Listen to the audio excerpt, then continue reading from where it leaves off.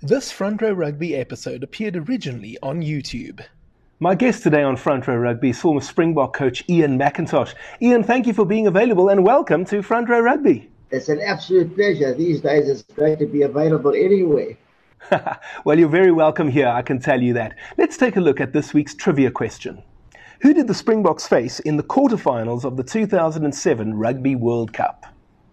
If you know the answer to that, you can put it in the comment section down below. We'll also find out if Ian knows the answer, but we'll do that at the end of our conversation. Ian, I'd like to begin with your journey from Zimbabwe to South Africa. Tell me about that. Yeah, well, I like to use the word Rhodesia, but I did leave when it was Zimbabwe. It was 3 years after independence. And, basically had coached Rhodesia for 6 years in the Curry Cup and I coached club. And my life was coaching, but I was working for Rhodesian breweries and had good promotion. And suddenly I got a call from Natal to say, would I like to come and be the coaching organizer? And at that time, things were difficult in Zimbabwe to get bucks out. I had 3 boys I knew were going to go to university. And for the first time, it was Rona, my wife, and I were never going to leave. And for the first time, we realized it would be practical to actually leave and come here. And we did. And it's been great. The Natal years were very successful for you. Did you think in 1992 that you were in with a shout for the Springbok job? I never, ever dreamed to be the Springbok coach. And I'm afraid, I've got to say this, I think too many coaches today are too ambitious. It's just getting on, sometimes in any job you do, all you want to do is promotion, but you take care that you're doing the job you're doing. And I've got no time for coaches who are personal and just ambitious to coach the books. So I had no dreams of doing it, obviously. And then suddenly, John Williams, who I think was treated unfairly, his first year back into international rugby, didn't go too well for him, and I think they should have given him a little bit more time. He was a good coach. He had very good results with Northern Transvaal in those days. And then suddenly my name appeared in the hat. But I still didn't get the job because Gerry Sonicus got the job. You didn't get that job without being an ex-Springbok, also speaking Afrikaans. So I was way out of the list. And then they gave him the job. And then they did the worst possible thing they could have done. They gave me the A team to coach. So in other words, it was like almost piecemeal. It was all that they tell me go and get stitched. But I was advised that Sonicus had some financial issue and he was going to step down. And so they offered me the job. Now here's the ironical thing. When I got offered the job in those days, you could not coach or play for a side and earn money. It was still strictly amateur. It was actually in the law book. No official could get paid. So when I was at Natal, they used to pay my salary to King Sports, and King Sports used to pay me. And so when they offered me that job, I said, yes, I'd love to do that. But how much? They said, what, how much? No coach, John Williams, Cecil Moss, Nelly Smith, none of them got paid. You had another job in those days and then you coach. So they came back and said, right, we'll pay you the same that you're getting at Natal. So for all my troubles and woes of what I went through, I got the same salary as coaching Natal, not as millions they get today. But yes, and then it was, I've got to be honest and say I never enjoyed really 1 minute of coaching. The first year maybe was good. But the second year, things weren't right. I never had the selections right. I knew that they wanted me out anyway. Oh yeah, the point I made at when Sonicus stood down, then they had to give me the job because they'd already appointed me as the A team. I don't think they were too happy from day one about that. But anyway, I believed we had a way of playing in Natal, which I don't know if you read or know. It's called Direct Rugby, which brought us all the success with Natal. And I truly believe that we implemented that into the South African team, no one would beat us. But unfortunately, especially the second year, went well the first year. In our first test against Australia, we're champions. We beat them in Australia. But then we lost the series.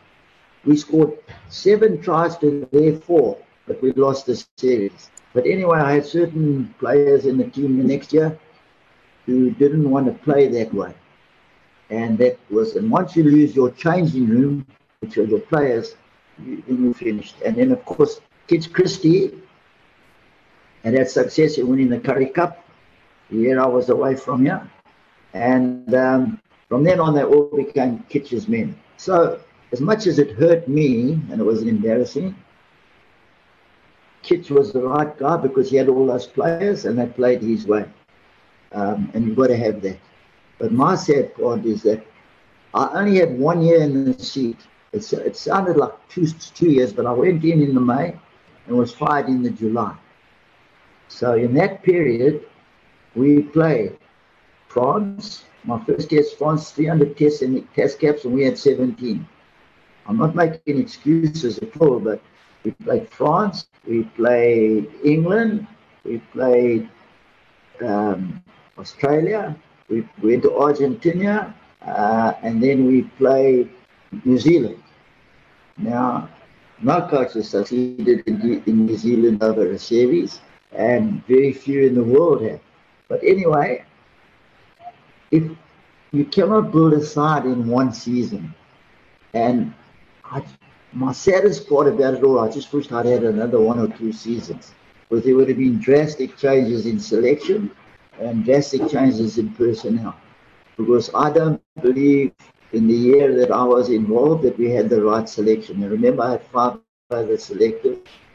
And again, I'm not using that as an excuse, but I never felt the selections were right. So it wasn't a very happy tenure for me. And also knowing that the big wolf, Louis Lake, was on you, looking over my shoulder the whole time. But it's history now. I came back and we had some very good years back in Natal. Talk to me about the philosophy of direct rugby. All right, it's very simple. Do you hear all the commentators today and scribes talking, you've got to get over the gain line? Have you heard that?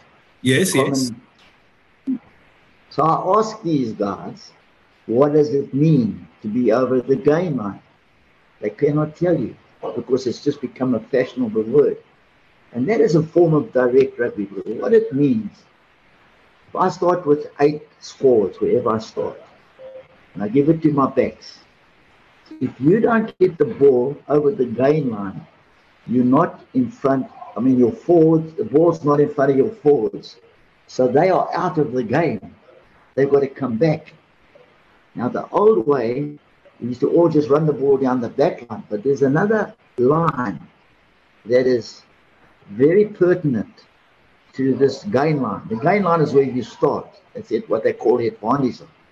But there's a tackle line behind that. In other words, where a tackle is going to meet your backs is behind that gain line. So if you're just running it willy-nilly, and this I found out the hard way, running it willy-nilly down the back line, you're going to get talked behind your forwards all the time. And then your forwards don't get... So their 15 are going to play your backs. And of course, you've got no chance. So we started to reverse that by going in first, not backing it up like they do today. That's ridiculous. We had what we call starter moves from set pieces. We'd go in, we'd have annual running scissors, cut through to actually break through there. And once through, the ball had to come out and your forwards can run onto that ball again. You can play with your backs, you can play with your forwards. And then suddenly you've got 15 playing their 7. And that's when it happens. And if you look at the record, I think of the Sharks, especially in 96, we broke every record, the most points, the most tries, all because playing 15 against 7, that's what's going to happen. So very few people understand it. They try to do it now, and that, in my opinion, and I say this respectfully, they bash it up. Once you've bashed it up, you got a ground, nobody gets sucked in, they still span across the field. You've got to move it and sometimes have a maul and drive it through. But anyway, there's a lot more to it than that. But that's basically that you've got to have the ball in front. Then I did an exercise, working out if you just fed the back line, you would have a chance of, so maybe 20%, and that's high, of scoring. If you kicked it, you had a 10% chance that the ball would bounce for you. But if you went in all tries, there was 70% of, and I did this at World Cup stats for years, all tries from broken play. 70% of the tries. So in other words, go in first, make broken play, suck in the defense, then give your ball and you're running onto it. That's where and that's when I developed that in a rough form, but then we got it really tight in the end. How did you come to select Francois Pienaar as your first Springbok captain? That came because Harry Viljoen, who had come in '93 to come and work with me here, he wanted to see what we were doing on all this. And he had Francois the year before. And he said to me, make Francois your captain. He's a good one. And he was. Until he decided he wanted to play his way. And that was different. But I enjoyed working with him the first year. He was very innovative. He thinks ahead of things, and it was good. And we did quite well the first year, but then, the ho-hos come in when you're not getting the results. How nervous were you ahead of that first test against France in 1993? I'm always nervous, whether I do under 13 coaching or Swiss, whatever team. I get very worked up and I'm very nervous. So, yes, it was nervous.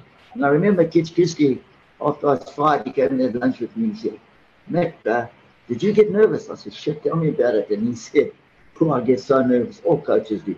Some keep it within. They die young afterwards. Some let it out, like Heineken Meyer and us. We live a little longer. And how disappointed were you not to get the victory? Yeah, ironically, the first test here, we should have lost. Now, the week before that, I coached the A team in East London, and we beat that same French team by 30 points. But when we played in Durban, certain people were not in my way. And that's when I should have made changes. And we drew.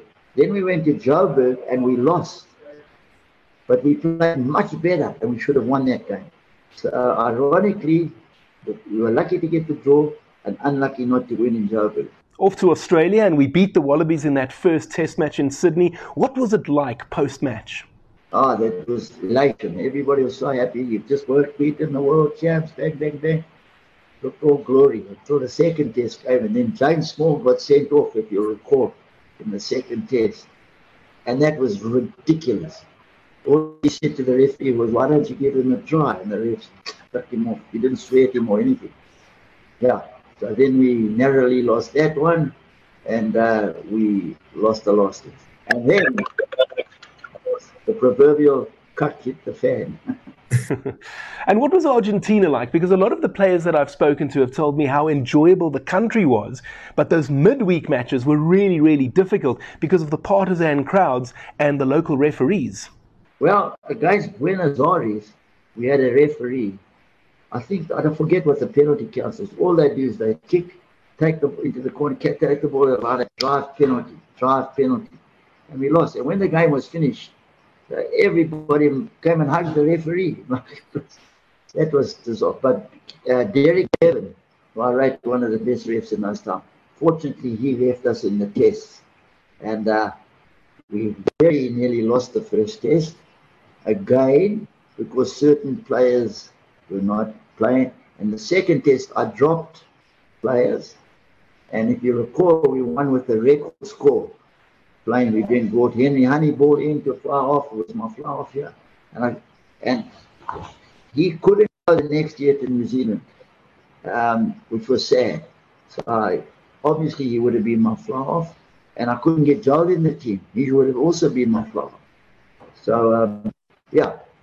But that ended up in a very good, happy talk. Except the game against Tukuman, you must have heard about that. The big fight.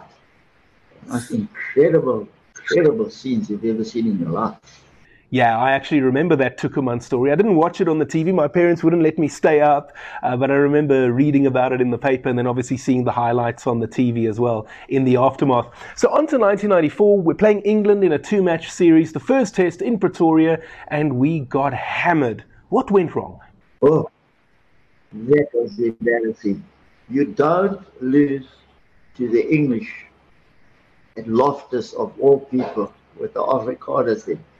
And when we came around the next year and we picked up, I knew then there was problems because at the practice, you know, and that's another thing these coaches say, they haven't got enough time. In those days, when you played at home, you could only assemble on the Thursday before the test.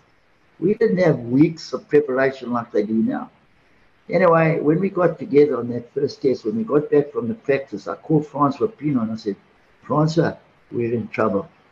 You know how many captains you had at practice today talking, we're going to do this, and we did. And he said, don't worry, coach, don't worry, we got it all sorted.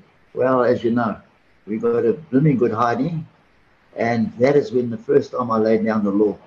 And I said to them afterwards, I know I'm going to get fired, you know that, but I'm telling you I'm going to get fired playing my way, not the way you want to play. Now this week, we're going out to practice, and we had to go back down to Cape Town. And anybody who thinks they don't want to play, I want to play, let me know now.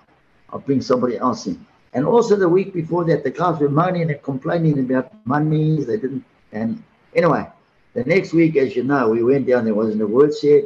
We did what we had to do, and we had a record score against England in the second test in Newlands. So, yeah. And by the way, a week later, we were going to New Zealand. I still didn't know if I was the coach of New Zealand or not. I heard that in the background, they were trying to get somebody else to go. As you say, we bounced back beautifully to win that second test in Cape Town, and then it was off to New Zealand. And just like a lot of the players told me how much they enjoyed Argentina, they similarly say that touring New Zealand was very, very tough. Very, very tough. Very, very tough. But I still believe if we played the direct stuff I wanted to play, we would have won that series. It was that close, you know. In the series, there were only 3 tries each. They didn't hammer us. I think the first test we narrowly lost because our kicking was off. And then the second test, I think it was 49 or something. It was close. And in the last test, we scored 2 tries with their 0, but they got 6 penalties. So it was 18 all. So, but prior to that last test, we had to play Canterbury. Now, remember playing Wellington, which we won, to play Canterbury. They're all waiting for us, and they're tough games. And I said, in the Canterbury game to the floor, work it out. If you don't play the way I want, I'm going to pull you off the field. In those days, you couldn't replace them. I said, play with 14 men, but we're going to play. And look what happened. We drilled Canterbury. And we went into the next test, and we scored 2 tries, we should have won it. And I was then told, I understand what you mean, but it was too late then. Yeah, I actually just had a look here at my notes. 13-9 was the final score in that second test in Wellington. Perhaps most notorious for the Johan Leroux incident where he bit Sean Fitzpatrick's ear. What happened there? What is sad is that he bit him. Because what happened is, you coach a guy like Johan Leroux, and he's so attentive to where you want him to be, and they'll break down the brick wall to be where you say they should be. And Fitzpatrick was holding him on the ground, and he knew he had to get up and be at the next breakdown. So, as I said to him after, why don't you just bloody headbutt him or give him a club? We would have got a couple of weeks. But by going down to bite him, didn't look good. So, it was sad. And when we got back, Janne Engelbrecht, he said, we're not going to wait like most people and try and cover it up. It's plain to see that it's not good. So we made a decision to send him home. And then we didn't get the backing from Louis Late and everybody. And the players were all upset. But I can tell you what, if we didn't do that, there would have been more things thrown on the team, thrown him. So it was sad. And he's a very good person. But he had this habit of biting people. He had bitten us when we played Transvaal a few times. but we sorted him out. We got a broken nose for that. That's great. Ian, on a more serious note, you've mentioned a few times now the jeopardy that you felt you were under throughout your time as Springbok coach. After that tour to New Zealand, did you know that you were going to get sacked? Oh, yeah. When I got back from New Zealand, yeah. I knew before that it was just when it was going to happen. That's because things had turned on me. And I knew that Louis Late wanted his boys and everything. And, yeah, wasn't nice. It's very embarrassing. You know, when you get hung out to dry in the public, in national game, you're the head coach. So it wasn't nice for me or my family. But fortunately, I got back into Natal on the saddle, and we had 3 bloody good seasons here. So it was ended off on a good note. Sometimes in other sports, especially in football, you see it with Brazil and the Netherlands, where somebody might coach the national team, he gets sacked or he resigns, and then he comes back a few years later for a second stint, sometimes even a third stint. Did you think that you might get another crack at the Springbok job? You mean? No, that was never going to happen. Because I tell you what, a couple of years later, I bumped into Nelly Smith. We won more Curry Cups and everything. And we chatted about this. And Nelly Smith was also fired after New Zealand. All coaches were fired, including Dr. Craven himself, way back.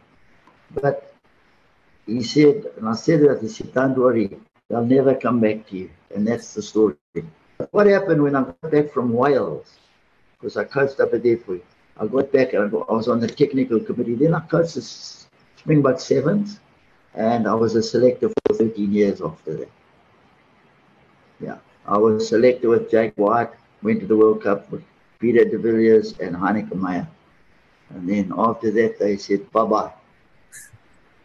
Simple as that. Okay, Ian, I ask all of the players who come on the show to share a funny or a memorable moment with me from their time with the Springboks. From a coaching point of view, is there anything funny or memorable that you can share with us? That is there are a lot, especially if you coach Natal with Dick Muir in the side. There's a lot of stories to tell. Yeah, I think probably one of the funniest things, there's many, but I'm a stickler for time and practice. When that practice starts, if the player's not there, I send him home or chase him away and I'll call him back. So you've got to start with that discipline. So we were in Queenstown in New Zealand with the Sharks, and we had a practice at the local ground at 2 o'clock. But when I got there, my instinct just told me somebody's missing. And I was looking around and I said, right, and I knew it was. I said, where's John Allen? He's late. And as I said there was a thump behind me. And what he had done, there was, at that field in Queenstown, there are a lot of mountains. And you have this paragliding, but you have this tandem parachuting. And he'd gone and jumped with another parachuter off the thing. And he came and he landed with this parachuter right behind me. And as I said, where's John Allen? He said, here I am. He'd come down from the mountain. So that was a big laugh. All right, let's take a look at that trivia question again. Who did the Springboks face in the quarterfinals of the 2007 Rugby World Cup? Do you know the answer, Ian? I think it was Samoa, wasn't it? No, it wasn't actually Samoa. The correct answer is Fiji. Ian, thank you so very much for being a guest here on Front Row Rugby today. It really was lovely having you on, and I hope that we can have you on again in the future. It was absolutely pleasure, Master, and anytime when you need me, I'm available. Last time on Front Row Rugby, I had former Springbok prop Heinrich Rogers with me. You can go and have a look at that video. It's appearing on the screen right now. Next time, we'll have another former Springbok prop, the 1998 Tri-Nations winner, Adrian Garvey. This Front Row Rugby episode appeared originally on YouTube. If you enjoyed this content, please consider subscribing and sharing with your friends. See you next time.